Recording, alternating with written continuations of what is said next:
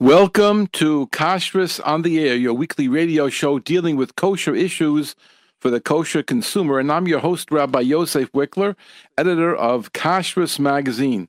I know it's already, Tu B'Shvat is already over and we're into a new year with the trees, but I would like to share with you a few thoughts. I think very interesting pieces that will be for all year round, not just for Tu B'Shvat. We're going to start with two things that Rabbi Miller said that were just brought up to us from Toras Avigdor, which I advise everybody to get a hold of, torasavigdor.com. You'll be able to go on there and sign up. They get a daily email. And we're going to talk about Shechianu a little bit. And then I want to discuss some of the fruit lists. The Star K put out one, Histaktus HaRabbanim in New Square, and I'm going to share with you some thoughts from all of them, and I think it'll be very clear, even though everyone disagrees on some things, but there's a lot of agreement, and I think you'll find it very helpful. I didn't compare it to last year. I don't have time for that, but I'll share with you this year because that's where we are now. Then I'm going to talk about Grain Brain. I'm not sure that I have all the information yet, but I've emailed them and haven't heard back, so I'm going to go with the information I have right now. And then we're going to talk a little bit about products from Israel, their separation of Trumas and Maasros, and Orla problems, the first 3 years of the product, and that's very much ties into our whole Shechianu issue, and it's all beautifully worked out together. And then if I have time, I have 3 things here. One is called the Siddur Avodas Halev, which I want to comment on. There's a question that Rabbi Belsky paskined regarding open-heeled slippers for Shabbos. I want to get to that. And then I want to talk about an anti-Semitic airplane ride, which was reported in one of the newspapers, and I think it's very important for everybody to hear about it, and I'll be able, if we get that far tonight. If not, maybe we'll pick it up next week. But let's start with Rabbi Miller. That's a good place to start. Now, Rabbi Miller in the Toras Avigdor this week, or probably today, it's today, he said that there was a minhag in the years going by, and it still goes on, of course, that he said the Chachamim used to get together on the night of Chamisha Asar B'Shvat, and some people do it maybe during the daytime, and they ate fruit. But he says eating is only a superficial act. It's meant to awaken your mind to thinking thoughts of Hashem, because that's what fruit is for, to remind us about Hashem. The Gemara in Brachos, Daf Mem Daled Amud Aleph, tells of Rabbi Yochanan and Reish Lakish how they used to go out to a field of ginos in Genoisar, and they ate the Peiros Genosar, which were very, very delicious. And it's a whole discussion. The Gemara, I'm not going to get into what the Gemara said, but they ate so much till they almost fainted from overeating. And they became filled with these Peiros Genosar that were unbelievably well tasting, and also they took over the whole person. And Reish Lakish, it says, ate so much that he became wild, almost drunk with happiness. So what was he happy about? He was thinking about the chesed of Hashem to provide these foods. And finally, Rabbi Yochanan had to ask the Nasi to send policemen to take Reish Lakish home because he was so affected by the Peiros Genosar. So the purpose of this Gemara is not to say, that they got drunk with the fruits, but it's to say that they were enthusiastic, says Rav Miller, about the fruits and the chesed of HaKadosh Baruch Hu in providing these special fruits, and they taste so delicious and so special. He said that fruit is most desirable because it brings wisdom. Looking at a beautiful orange or a beautiful apple, then you start thinking about the color and how Hashem made it, etc., etc. There's a Taisvis, which is a very important for all of us, in Brachos Daf Lamed Zayin Amud Aleph. Tosfos discusses the bracha achrona for foods, the Berei Nefashos Rabos, and he talks about it. Al kol mashe bora v'roso lahachios bahem nefesh kol chai. He says that the Hashem provides these luxuries beyond what a person needs just to live. He gives food beyond it, and it's give us ta'anug, to give us pleasure. What are these luxuries? Tosfos says, for example, apples. Because apples, you could do without apples, says Rav Miller. Apples are a special chesed that we have. It's like dessert. It's a special thing, makes us enjoy it very much. And he goes on a little talk about the apple. And the point being that the whole idea of eating these fruits on Tu B'Shvat or any time is to get feeling of the chesed of HaKadosh Baruch Hu. And here's a line that classic Rav Miller. So when you pass a fruit stand, don't walk by like a horse walks by. Take a look. Those delectable fruits are resplendent testimonies to the Neflois Habayre, which of course fits in with the Parshas Beshalach we just had with the Nisim, and how Kadosh Baruch Hu is providing Nisim all the time. And that's how you have to eat a fruit on Chamisha B'Shvat, and Rav Miller says, and that's how you should be eating fruit all year long as well. Now there's another thought that Rabbi Miller had, which also was we just got it today as well, I believe. No, I pulled them out today. Maybe we came earlier. And that is, oh no, that's this one over here. I'm sorry. It was yesterday. Motzei Shabbos, you get yesterday was Sunday, so it was Sunday then. Rav Miller talked about, maybe this was even before Shabbos, I'm not sure. Rav Miller talked about the trees. And there's a famous Gemara, which, I'm sorry, this is Pirkei Avos, the famous Mishnah in Pirkei Avos, which tells about somebody who's learning Torah, and then he stops, and he looks at a tree, and he says, this tree is beautiful. And it says in the Mishnah, he's Mischaya Benafsho. He should be killed. He should forfeit his life. In the middle of learning, he stopped and looked at a tree? And Rav Miller comments on that, which is I never heard this one before. It's great. He says that it depends how you look at that tree and what your thoughts are. Let's say a person's learning a Torah, and he says, Ma ilan zeh, how beautiful is the tree, how beautiful are the creations of Hashem. I can see the hand of HaKadosh Baruch Hu in this tree, and I'm thanking him. That's learning. And that's learning from the tree. That's different. That's not stopping from learning. So he says, if a person is learning, and he says an idle remark like, oh, how beautiful is this tree? But not because he's studying Chovos Halvavos Shar HaBechina. He's not looking at the wonders of the Boirei. Then certainly he's doing wrong. It's the same as stopping and saying, hey, I need a smoke. I want to smoke. That obviously is not a mitzvah, and it shows he wasn't appreciate the fact that he was learning Torah. But if he's enjoying it in order to see the chokhmas of Hashem and the chesed of Hashem, and to express his gratitude to HaKadosh Baruch Hu, that's not stopping learning. Suppose a person's learning Baba Kama, and he stops to learn Baba Metzia in the middle. That's not a Aveira.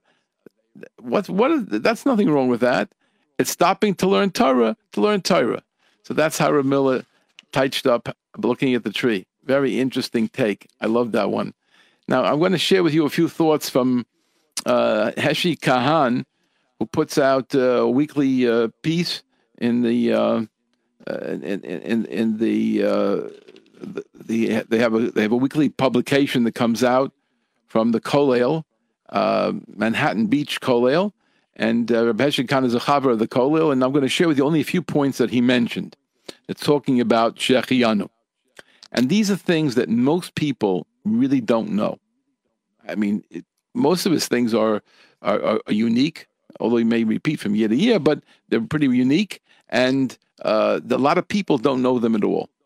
Somebody was bothering me about this even before a few days ago, but on my shiur on Sunday, and they were asking about an esrog jelly. Want to make a shechianu on an esrog jelly. So we tried to convince them, and then we had to show them in the Mishnah Berurah. The Mishnah Berurah says that you don't make a bracha shechianu on esrog, because an esrog stays on the tree throughout the whole year, and not just 1 year. It could be a number of years, and it looks fresh all the time. It doesn't, get weak and then it doesn't come back again or whatever. It is not a recycle. It's the same esrog, and it's there on the tree, doing fine all winter, all summer, for years. And then you take it off whenever you feel ready to, whenever it looks like you want it to, that esrog. but it doesn't definitely can stay on for years, and therefore it doesn't qualify for Shechianu. And there's more reasons also. We'll see in a second. So the common misunderstanding is people think that they haven't eaten a fruit in a year. That's called a new fruit. It's not true. So here's what Heshi writes. This this is common misconception of which the Shulchan Aruch clearly says to be otherwise. As even if one has not eaten a particular fruit for years, one should only make a shechianu if he's ready to eat the fruit of which the new crop just became available. So if you never had this fruit in your life, a dragon fruit or some disgusting thing that you see that they sell, I saw yesterday, $7 a thing. I can even look at it. It's so terrible. And maybe it tastes good. Maybe it doesn't. I have no idea. You've never seen it in your life. Who knows how long it's been around in this country? They took them into the Jewish stores for Tu B'Shvat. Twice a year, Rosh Hashanah, and Tu B'Shvat, they take all this stuff into the Jewish stores. They wouldn't sell all year. Nobody's interested in those things. They're not that great. They look funny, and very often they don't taste that great. It's, I mean, a lot of things. I mean, I had jackfruit once. A lot of things that are very supposed to be wonderful. It doesn't really give you any high. It's not a big pleasure. But whatever it is, the fact that it's not new means there's no shechianu. The fact that you've never eaten it does not qualify to make a shechianu. I think most people never got this point, and that's clear in the Shulchan Aruch. If you want to look it up, it's in Reish Chaf Hey, and over there it's quite clear what to do. Okay, now that's why you don't make a shechianu on a new cut of meat or a piece of fish, even because their availability exists all year long, and something that existed all year long, it's just that it was taken into.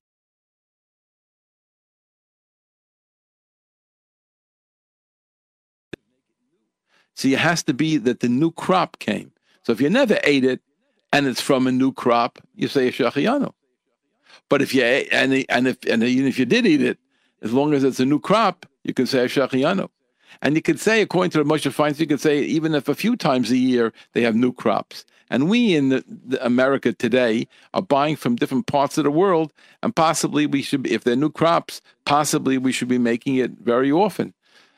Since you don't even know, so I suppose it gets a little sticky, and there's also maybe the fact that it would maybe within 30 days is a problem. So many people don't get that special feeling about the fruits that they eat, and that they should make a shechianu, because there's an aspect where Moshe talks about it in one of his tshuvas. There's an aspect of the simcha that you have to have. If a person really doesn't get excited about it, it doesn't mean very much to him, then he really shouldn't be reciting a shechianu. It's like a person, here's how my Rebbe, Rav Asher Zim and Zatzal used to teach. If a person buys a jalopy, it costs him, I don't know, in those days it was $100. Now maybe it's $1,000, $1,000 car. I think that's a fair idea. That's a jalopy. Maybe $500 of the jalopy, but it's a really schwache car. It's got, real yeshivish. Question if it's going to make it through 2 months to the summer. So he buys this car. Does he say a shechianu or a tova meitiv? So Rav Zimmerman Zatzal said no, because that's not a real car. That's something that's just, filling in for the time. The enthusiasm is not there. When you buy a new car, even a used car, you're spending $10,000, $20,000 on it, and it's a used car, and you feel special about it. Yes, you make the shechianu or tova meitiv on that car. But a car for $1,000 or less, maybe you need it for a week or two, and maybe it'll last a month or two, but you can't bank on it, and you throw it away if anything serious happens to it. One of those kind of deals, somebody gave it to you, you fix it up for $1,000, they gave you free. There's no excitement there. It's just, I have to have a car, and now I have a car. It's like, it's like a Metro card. It's not much more. So if that's the story, says Rav Zimmerman, you don't make the bracha, because the simcha isn't there. But, says Rav Zimmerman, if you're a kid, you're a 17-year-old boy, and you got your license, and now you could drive, and you earned $1,000 over the summer, and you bought yourself a car, you're going crazy over that car. And for you, you make a shechianu, because because it means a lot to you. So it has to do with the feelings. And since people don't have that great feeling about a piece of fruit, so I don't know how easy it is to make a shechianu anytime during the year on a fruit. That's my feeling, and there's a lot of sources to back it up. The same thing happens with suits. If a person buys always the suits on a sale, it costs them $100, $150, and it may be even less, $79, and he buys 5 or 6 of them at a time. It's just because he has to have a suit, but it doesn't require shechianu. Bought a suit for Shabbos, you paid $500 for it, paid $1,000 for that suit, you make a shechianu. Because it's not the dollar amount, it's the chashivas of it. It's the enthusiasm, the excitement, the simcha. That's what's causing the shechianu. Another point here is if only one makes a shechianu on a fruit that just becomes available for the first time that year, would one make the bracha on a fruit that's imported from elsewhere? This is a very common question. Do we make brachos on fruits that are imported from other countries? While some say that shechianu is still able to be made, it seems from most poskim that since one is able to get this fruit all year long, one would not make the bracha as it's lacking the required simcha. The fact that we got it now, and it's not a new crop, like for example, they have them in Manhattan. All year long, the stores in Manhattan, you can buy the most exotic fruits. You'll pay for it. You'll pay very dearly for it. But you could buy them all year round because we have people supplying it all year round from different countries. Even things you would never, ever imagine getting in that time of year. But they're there. They're there in these shops. So if now you go stop in there, if you didn't get something that came in fresh, new, you don't make a shechianu, even though you've just bought it now, because it's there all year. I don't want to get lost in all the details because we have so much to do. I just want to point out what he says here about canned fruit and dried fruits. Can you make a shechianu on canned fruit? If fruit does not grow a whole year but's canned, like lychees or frozen, thereby making itself available to the purchaser by everyone throughout the year, it would then not be considered a shechianu fruit. So canned and frozen does not get shechianu. This is true even if this particular person has not eaten this fruit for a long time. And then many people don't understand that. Okay, but it's obviously there all the time in the frozen variety and the canned variety for years probably. Are there any fruits that you would definitely not make a shechianu? So one that's dried, according to Rivavos Ephraim Greenblatt Zatzal, he said, no, you can't make a bracha on dried fruits. And spreads, anything that's not seasonal doesn't get a shechianu. Grafted fruits don't get shechianu. Something that's hardened to the point where it loses its taste completely. Boxer does not get a shechianu.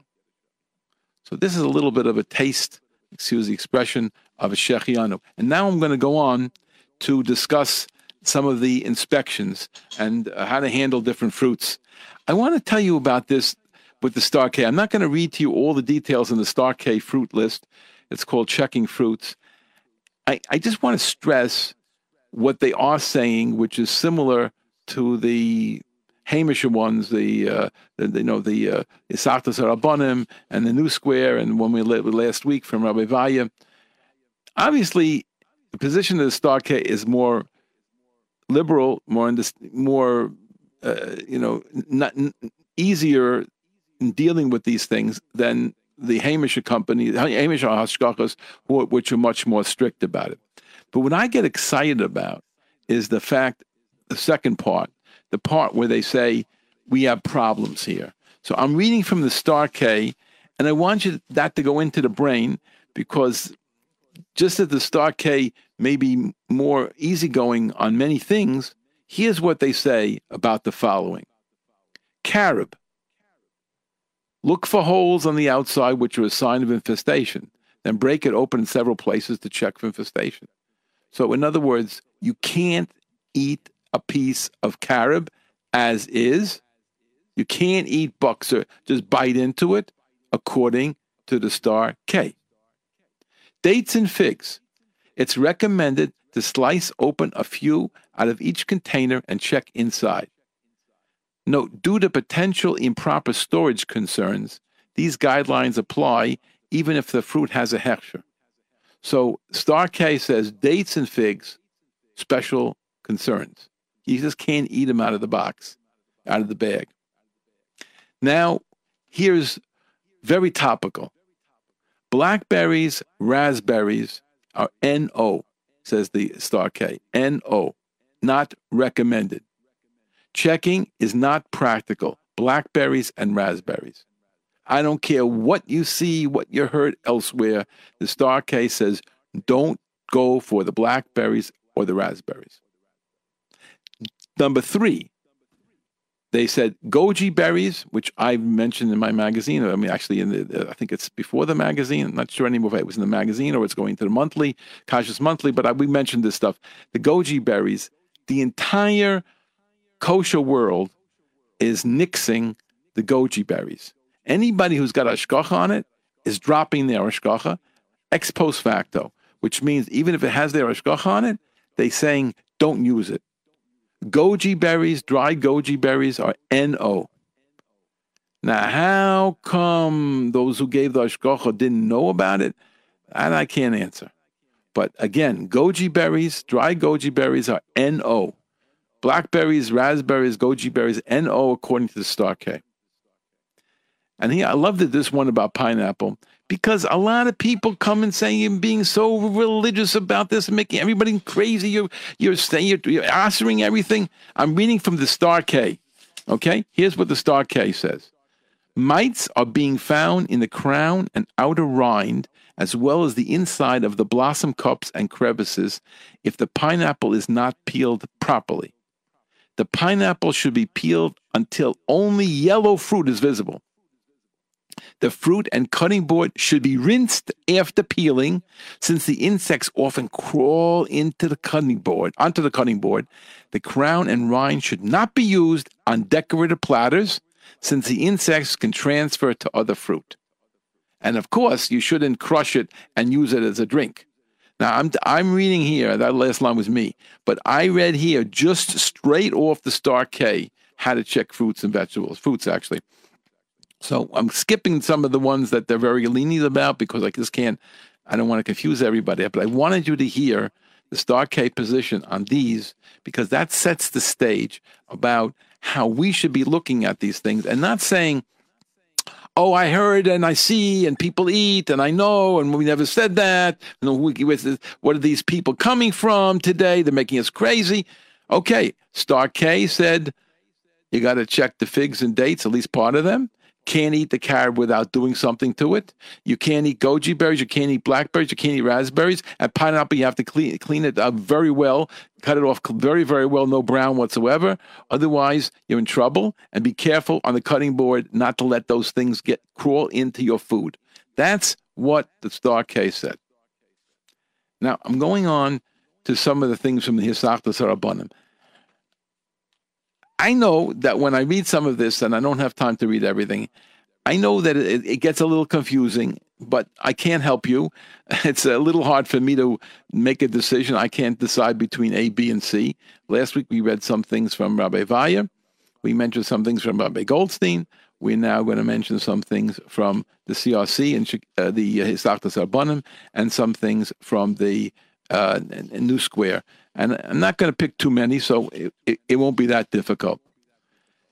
We mentioned before about the carob. So listen to how the Hisachtas says. Carob tends to be very infested. The insects are mostly found inside the fruit. One must first inspect the outside for signs of infestation, such as webbing, a lot of crumbs, holes. If the outside looks clean, the carob should be broken into small pieces, and the inside should be checked for webbing, a lot of crumbs or holes.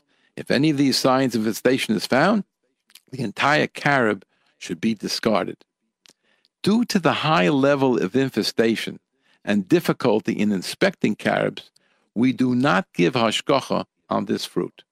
You will not find hisachtas rabbanim on any of the carob that's being sold today. So, that's a big statement. Now, I told the story before about, I'm not going to go it again, about a certain company that was using raisins, and it had hisachtas rabbanim, and they checked the samples of it, and they were making it very difficult for the man to ever use any of these, and he dropped the raisins completely and used currants instead. So I know they're doing a serious job on inspecting, and they say this can't be done by them. Can't be done. A few more points. They have an interesting one here with pictures. It's a little confusing to me, but we got it all here. Number 5. 5 is where is 5? 5 is the blueberries. Okay, blueberries is very interesting. We gave out basically from Rabbi Goldstein to avoid the blueberries, and many people are using blueberries. And I've spoken to people who feel confidence using blueberries, but it's important to listen to what the serious kashrus agencies are saying, and they're trying to give hashgacha on them, especially at places like supermarkets where they have mashgichim who are checking and making plates of fruit. All types, whether fresh or frozen, even if they are of excellent quality, are often infested, and they bold that, are often infested at the crown. In addition, scales can be found on the outer skin. Therefore, they should not be eaten. That's the position of the CRC, of the Hisachtas Rabbanim, Williamsburg. Those with our hashgacha have been carefully inspected by professional mashgichim and are free of insects. So they feel that they've been able to do enough. I spoke to somebody this past week, and he tells me that he thinks he does enough, and he's got a different hashgacha. He's actually under the new square, and he's putting them out also. Limited supplies, but he is putting them out. So, yes, if you're a professional and you've been able to check it, great. But if you don't have that ability and you haven't really studied the field at all, skip it. I mean, we can get along fine without it. You must have them, so then you'll discuss with somebody further about how you could prepare them. Okay. Now, another one, dates. This is important what I'm telling you now, and it makes all the difference. It depends where the dates come from. All right, meeting Hisachtas Rabbanim. Dried from California are generally free of infestation. Therefore, one is not obligated to inspect them. However, since in some cases worms can be found in the fruit, it's advisable to open them and check the area around the pit, which is what we always do anyway. Those from other countries, and Turkey is the one where most of them come from, those from other countries are often infested. Therefore, one is mechuyev to open the dates and check the worms in the area around the pit. So when you're getting Turkish dates, I can tell you they have a lot of these dates that have insects in them. I can't tell you why. It's the climate or whatever. It's the handling. I don't know what it is. But it's really true. And there's quite a qualitative difference, everybody is saying, between the California dates and the Turkish dates. So I still would check them all. And I would always say they're very easy to see, these insects. It shows up beautifully on that light, apricot background. It's an easy thing to see the insects. They definitely are visible. You don't have to strain your eyes whatsoever. You don't have to have any training. Any little kid could find them. Don't worry about it. Just open them up, take a quick look, and you're good. The grapes, that is, as we said, there are different opinions. And I want to read what they say, Hisachtas Rabbanim says about grapes. All kinds from any country of origin are often infested. Therefore, the following steps must be taken. Each cluster should be divided into smaller clusters, which should then be thoroughly rinsed 3 times under a strong stream of cold water. One should ensure that each grape is completely and strongly rinsed. If one wants to eat them on Shabbos or Yom Tov, it should lechatchila be washed before Shabbos or Yom Tov. Now, this is what they're saying. We had mentioned from Rabbi Vaya, actually through Rabbi Goldstein, who was saying that you should first soak it in water for 3 minutes, and then you put it on the faucet, etc., etc. Rabbi Goldstein also suggested breaking it into smaller clusters. There obviously are different methods, and what's good to do is to speak to somebody who has been doing this, who is knowledgeable, and maybe he could even show you what they mean. And I'm going to just, for contrast, even though I'm still working on Hisachtas Rabbanim, I'm going to read a few words from the New Square, what they say about grapes. There are no insects within the grape itself. The insects are found only on the outer surface. Grapes should be removed from their cluster. The entire surface of each individual grape should then be thoroughly rubbed while being held under a strong stream of water. Rubbing it, that's the point. Rubbing dislodges the insects from the grape skins. But you never see anything. Okay, you don't see it. But you saw that you don't see them in the pineapple either, do you? And the Star Case says, be very careful with the pineapple. We're telling you, the grapes, you're not going to see them, but they'll be careful. Now, if you can't see them, we got to go through the whole thing again. No. We're talking about you won't see them without being more aware of them. Yes, you can see them if you are looking for them in the right way. But if you're not going to see them running around, doesn't mean that there's nothing there. So this is the way they're suggesting it. It's a rubbing. So each one takes a little bit of a different technique, and you'll just have to choose whatever you want. But yes, we are eating grapes, but we all are recommending something be done for them. Nobody just says, forget about it. Even the Star K wants you to wash it very strongly. Also, wash under a direct stream of water. In other words, they're saying that grapes are not like an apple. You just don't say, I don't see anything. No, expect there is something on the grape. Everybody is telling you that. All right. We'll go a little further, and I see I can't possibly get into all of it. The figs is the most interesting. You see, Star K admits there's problems with figs, but the Hamish Hashgachas are advising against the figs completely. Because it's almost impossible.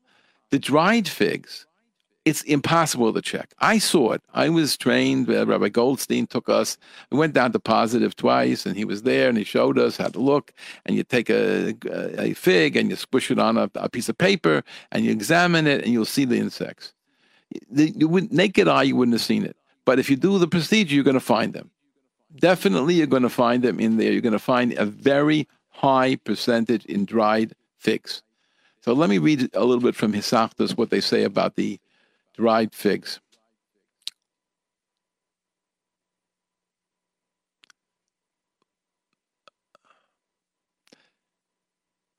He says over here, the dried one of the flesh of the fruit is very infested between the seeds. Since it's so difficult to find these worms, many people refrain from eating dried figs. And it gives a lengthy way to prepare it. And I'm going to read it to you just to realize how ridiculously hard this is. The fig should be cut in half, and the bottom indented portion should be sliced off. The seeds should then be pressed out from under each half and smooth and spread out with one's hands. They should be held against a strong light until the seeds become transparent and inspected for worms. A light box is not sufficient for this, since this light cannot penetrate the thickness of the seeds. In other words, you're going to ruin it. And then maybe if you don't find anything and you know what you're looking for, then you could eat it. Who wants to? it's, he said over here in the end that he says, due to the high level of infestation and difficulty in inspecting dried figs, we do not give a hashgacha on this fruit. Okay, but I wouldn't give you a recommendation to eat it after they prepared it. It's not edible anymore. So this gives you a little bit of an idea from the Isachtas Rabbanim. Since the time is moving along, even though I see I didn't cover everything I'd like to, and by the way, Isachtas has a wonderful piece on nuts, but I'm just not going to have time for it.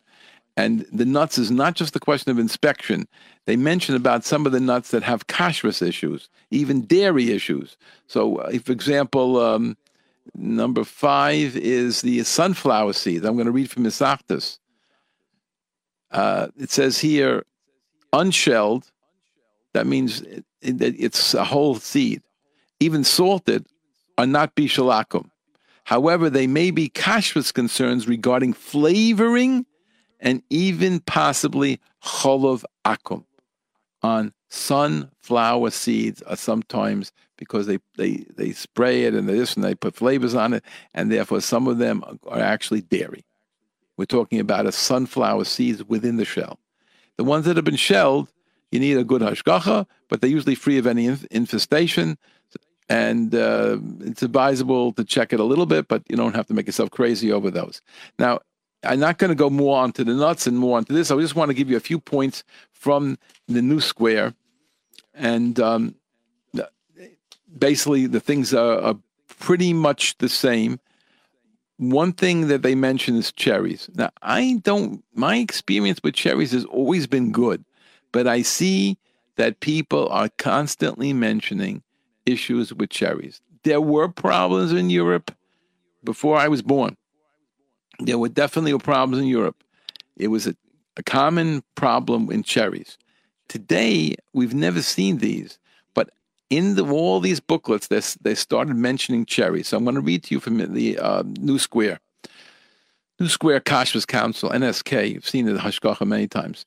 Grade 8 cherries grown in the USA are generally clean. It's strongly recommended to open a few cherries and examine them around the pit. If those selected for inspections are found to be clean, the rest of the batch may be used. If, however, worms are found in any of those few cherries, then each of the rest of the cherries must be cut open and inspected before eating.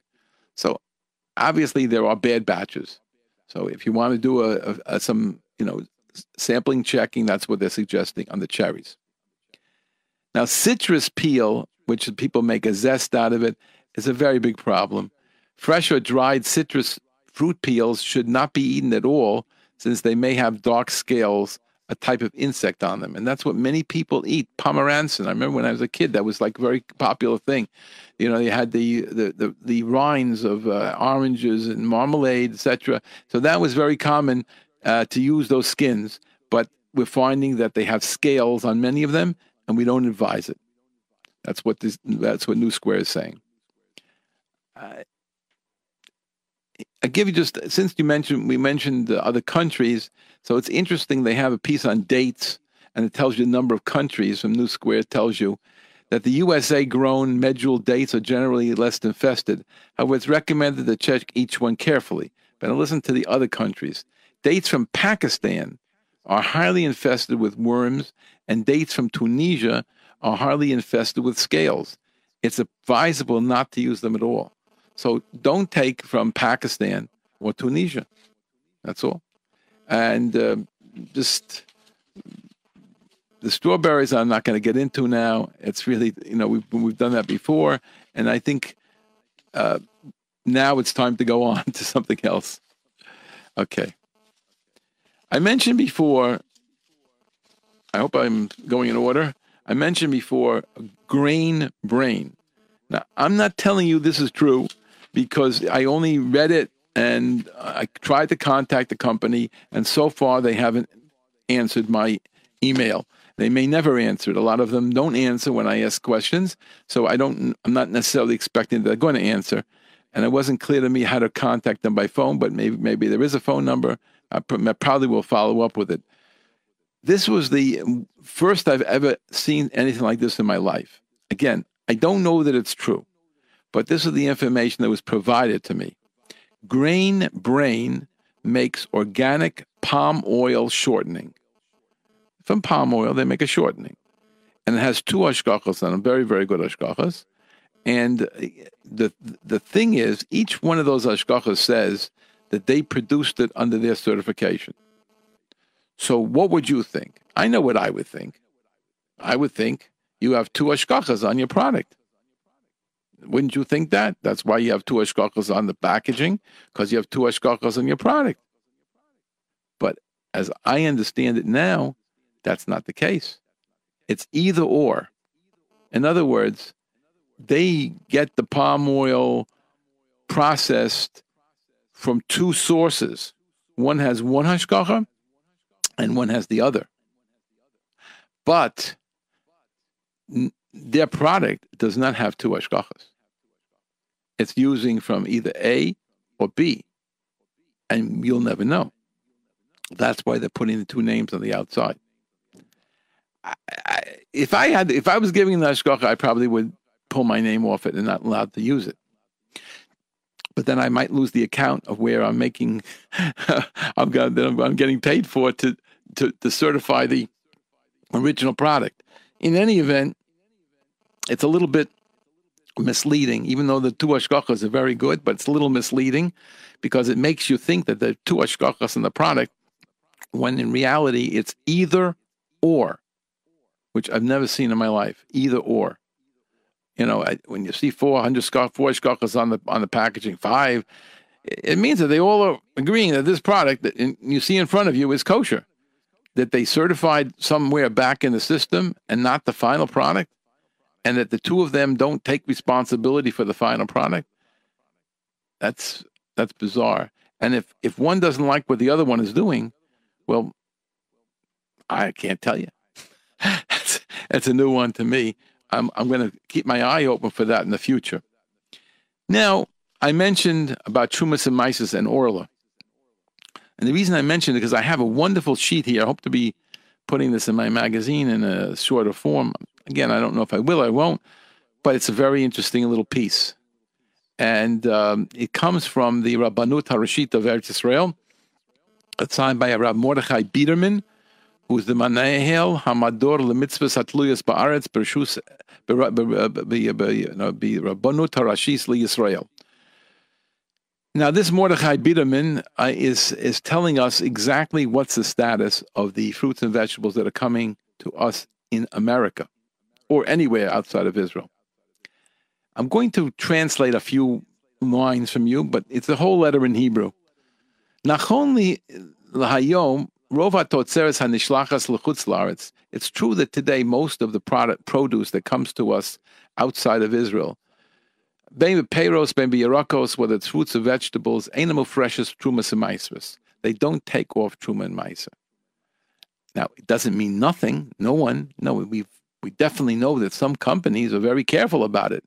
But as a rule, the produce is not have hafrashas trumas and maisvus. Hadava novea mechosa haskamas bate hariza lahafrish trumas and maisvus meatotzeres hamnishlachas lechutzlar sheruba ledivreim magia letzorchanim she'enam Yehudim. They assume, since most of the places that take their produce are not Jewish owned, and many cases are not servicing Jews principally, so they figure that rove of the people are goyim, and therefore they don't have a chiyuv to take off trumas and maisvus. In other words, the company does not feel that they have to take off trumas and maisvus because they're selling it through a system that is handled by goyim, and they feel exempt from trumas and maisvus removal. Afal pisha yeshnan deos shonos beposkim the gabi hachiyuv la'afrish trumas and maisvus bepeiros yivarakos and ishlachim lachutz laaretz. Even though there is a machlokas whether or not you have to take off trumas and maisvus when you send something out of the country, haminhag hamakubal, the accepted tradition is that you do it kerova poskim la'afrish trumas and maisvus mitotzeres zu below bracha. That the accepted way of doing things is that you do take off trumas and maisvus, but you don't make a bracha on it. יש לציין כי פירוס העץ הנשלחים מארץ ישראל לחוץ לארץ יש לצורך להסייחס גם לחששות אורלה אפשריים בפירוס אלו. There are potential oral issues with the fruits and vegetables that reach us in Chutz La'aretz. Actually means fruits, things that grow on a tree, right? Lahalan mine papero shenitan litzorach mehem b'chutz la'aretz lo chishash lo orla. What I'm going to read now is a list of products that do not have an orla problem. We'll have Trumas and Mises problems, but do not have an orla problem. And that's because they're coming from sources that the Rabbanut controls. Okay? That we can be pretty sure that there's no orla problem on these. The citrus fruits like oranges, grapefruits, clementines. I don't know what this next one is, so I'm going to skip it. And persimmon, avocado, mango, pomegranates, and dates. So I didn't really know that they're producing mangoes from Israel that are reaching Chutz La'aretz. I didn't realize the avocados come from Israel sometimes. And the persimmons. So persimmons, maybe I did know. So you have to really keep your eyes open. All of these are going to be in fruits and vegetable stores throughout the country. And but the only thing we're saying is that they don't have an orla problem. So that's the good news. The bad news is that Trumas and Maisvus still has to be removed. And I thought this was an interesting letter. Now, I'm going to tell you, since the time is moving fast and I don't know where we're going to finish, I just want to put in, out of order, Rabbi Belsky's psak on wearing open-heel slippers outside on Shabbos where there's no Eruv. Rabbi Belsky, I'm reading this is from the OU, because the OU puts out halachas of Rabbi Belsky on a daily basis. You can get that list also. Right now I don't have it in front of me where to go, but on the OU website, you can get these daily halachos. Most of it's from Rabbi Belsky. It's in memory of Rabbi Belsky that they do it. The Talmidim Rabbi Belsky within the OU, and they it's not all the psukim from Rabbi Belsky, but many of them are. Rabbi Belsky writes that one should not wear open heel slippers outside on Shabbos because they might slide off the foot, and the person might pick them up and carry them. However, if the slipper has a toe thong, which the toes can grasp, we're not concerned that the slipper will fall off, and it's permissible to wear them. Rabbi Belsky ruled similarly that one may wear an untied shoe outside, even though there's no Eruv, so long as the shoe clings to the foot. However, if the laces are so loose that the shoe can come right off the foot, then it cannot be worn until you tighten the laces. So obviously it's got to do with the shoe and the foot, and I'm not going to go further. Now, we're up to almost no time left, but I wanted to mention two things which I think were very important. One is this new siddur, Avodas Halev. It bothered me very much, I have to tell you, and everybody's capable of doing what they want, and I don't want to take sides in machlokas and et cetera, but it seems that I think it's a very bad sign that a new siddur has come into our midst. It was arranged by the RCA, which is fine, and it was it's being made by Koren. The Koren is a publishing house in Eretz Israel. They put out a lot of things that you might have seen. The Koren Tanakh was very common. People had it in the shul. They used to use that for Haftorah. So yeah, it's a very well-known name. It's been around for a long time, and they decided to do a new siddur and to get away from Art Scroll siddur. That in itself is fine. Business is business, and whatever you want to do. But then I saw, what are the innovations in the new siddur? That's what bothered me. Okay, anything about Eretz Israel, they have more tefillos for Eretz Israel. That's fine. I can't fault anybody. When I was a kid growing up, we used to say a tefillah for the Medina in the shul that I davened in. I don't see it here in Brooklyn. Maybe, some shuls do it still, and some shuls all across America do it. It's a wonderful thing. I don't think there's anything wrong with it. But they don't do it in the shuls where I daven. Whether it's for the Medina or the Tzahal or just the Jews living there, we definitely should be concerned about Eretz Israel. So that's minhagim, and maybe there's principles behind it. I'm really not interested. But what bothers me is the new innovations in this siddur. So I'm going to share with you some of the innovations, and you have to understand who is embracing this siddur. It's a lot of the women rabbis in the Orthodox world, because a number of Orthodox synagogues now have women rabbis. I'm not exaggerating. And in some cases, they're called rabbi. Some cases, they call them rabbanit. Sometimes they call them, maharat. Call them what you will, they're rabbis.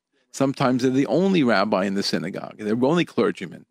So this is what's going on in America today.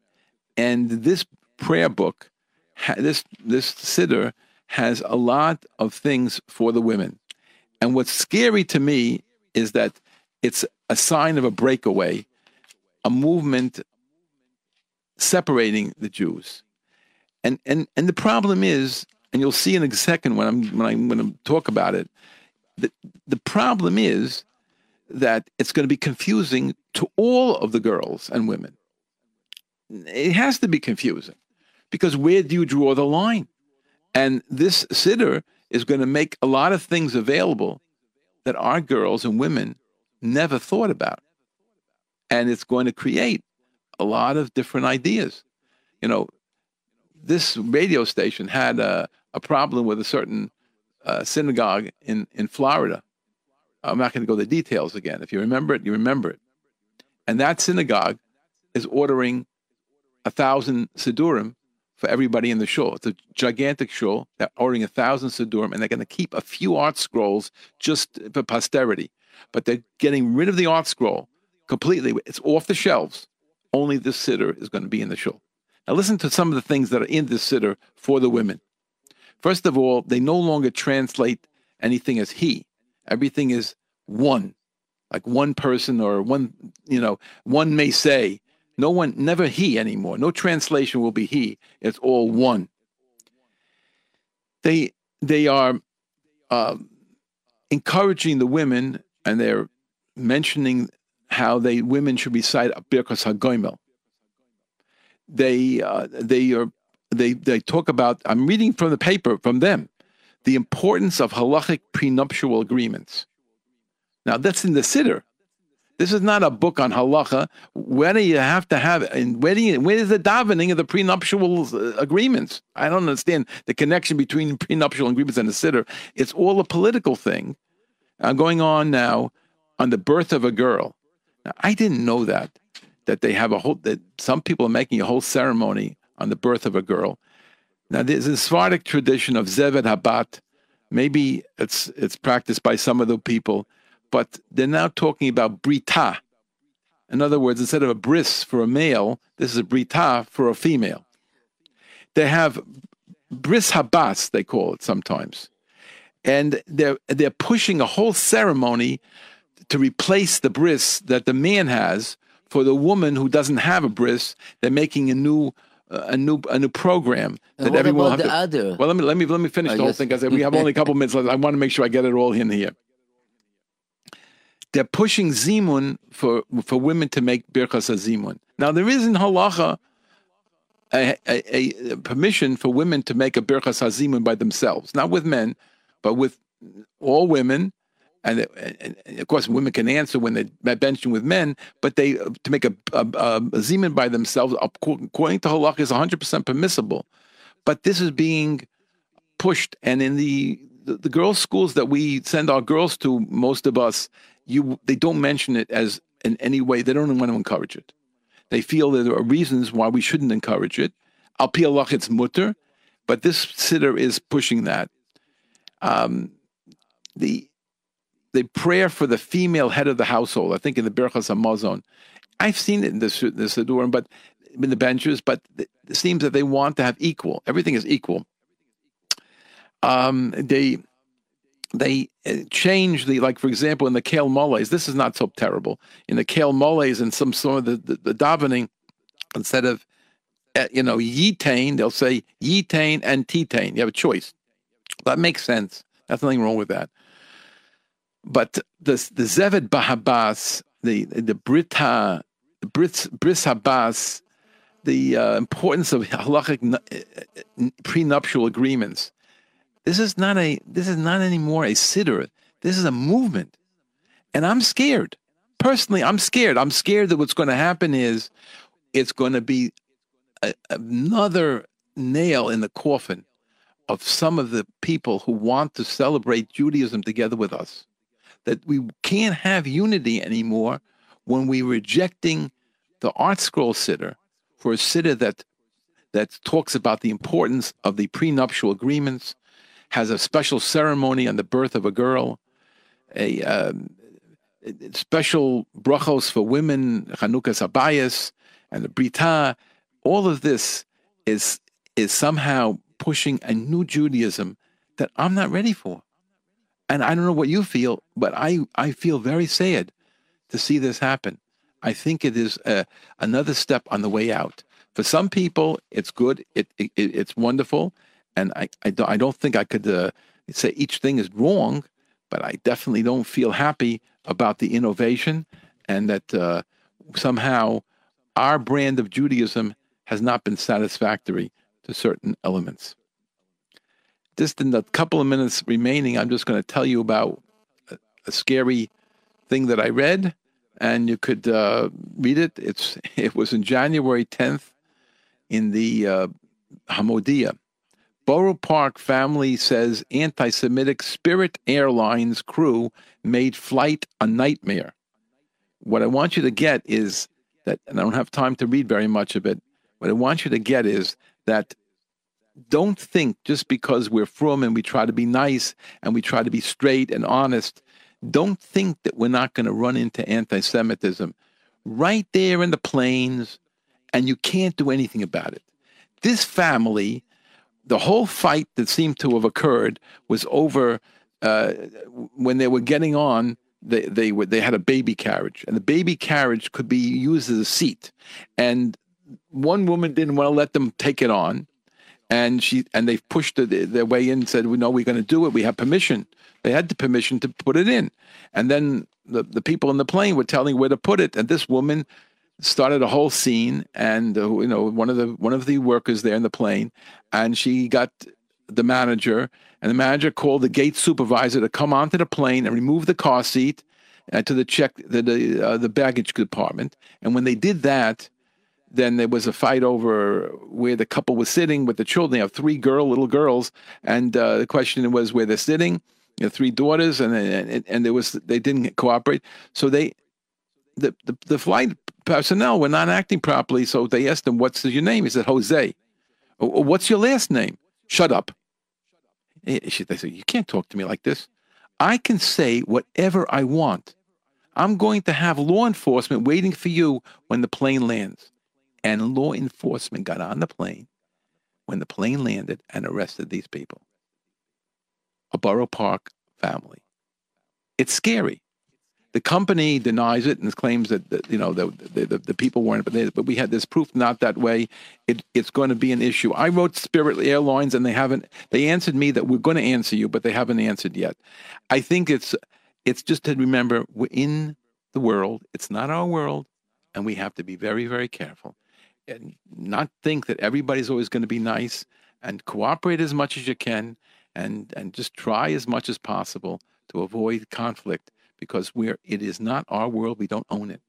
Until next week, this is your host, Rabbi Yosef Wickler, editor of Kashrus Magazine, wishing you a wonderful week. You can reach us during the week if you have any Kashrus issues, or you want to get the magazine, Kashrus Magazine or Kashrus Monthly, or you can see us online at kashrusmagazine.com. But you can call us 718-336-8544, or you can email us at kashrus, KASHRUS, at AOL.com. Till next week, this is Rabbi Yosef Wickler, editor of Kashrus Magazine, wishing you a wonderful week.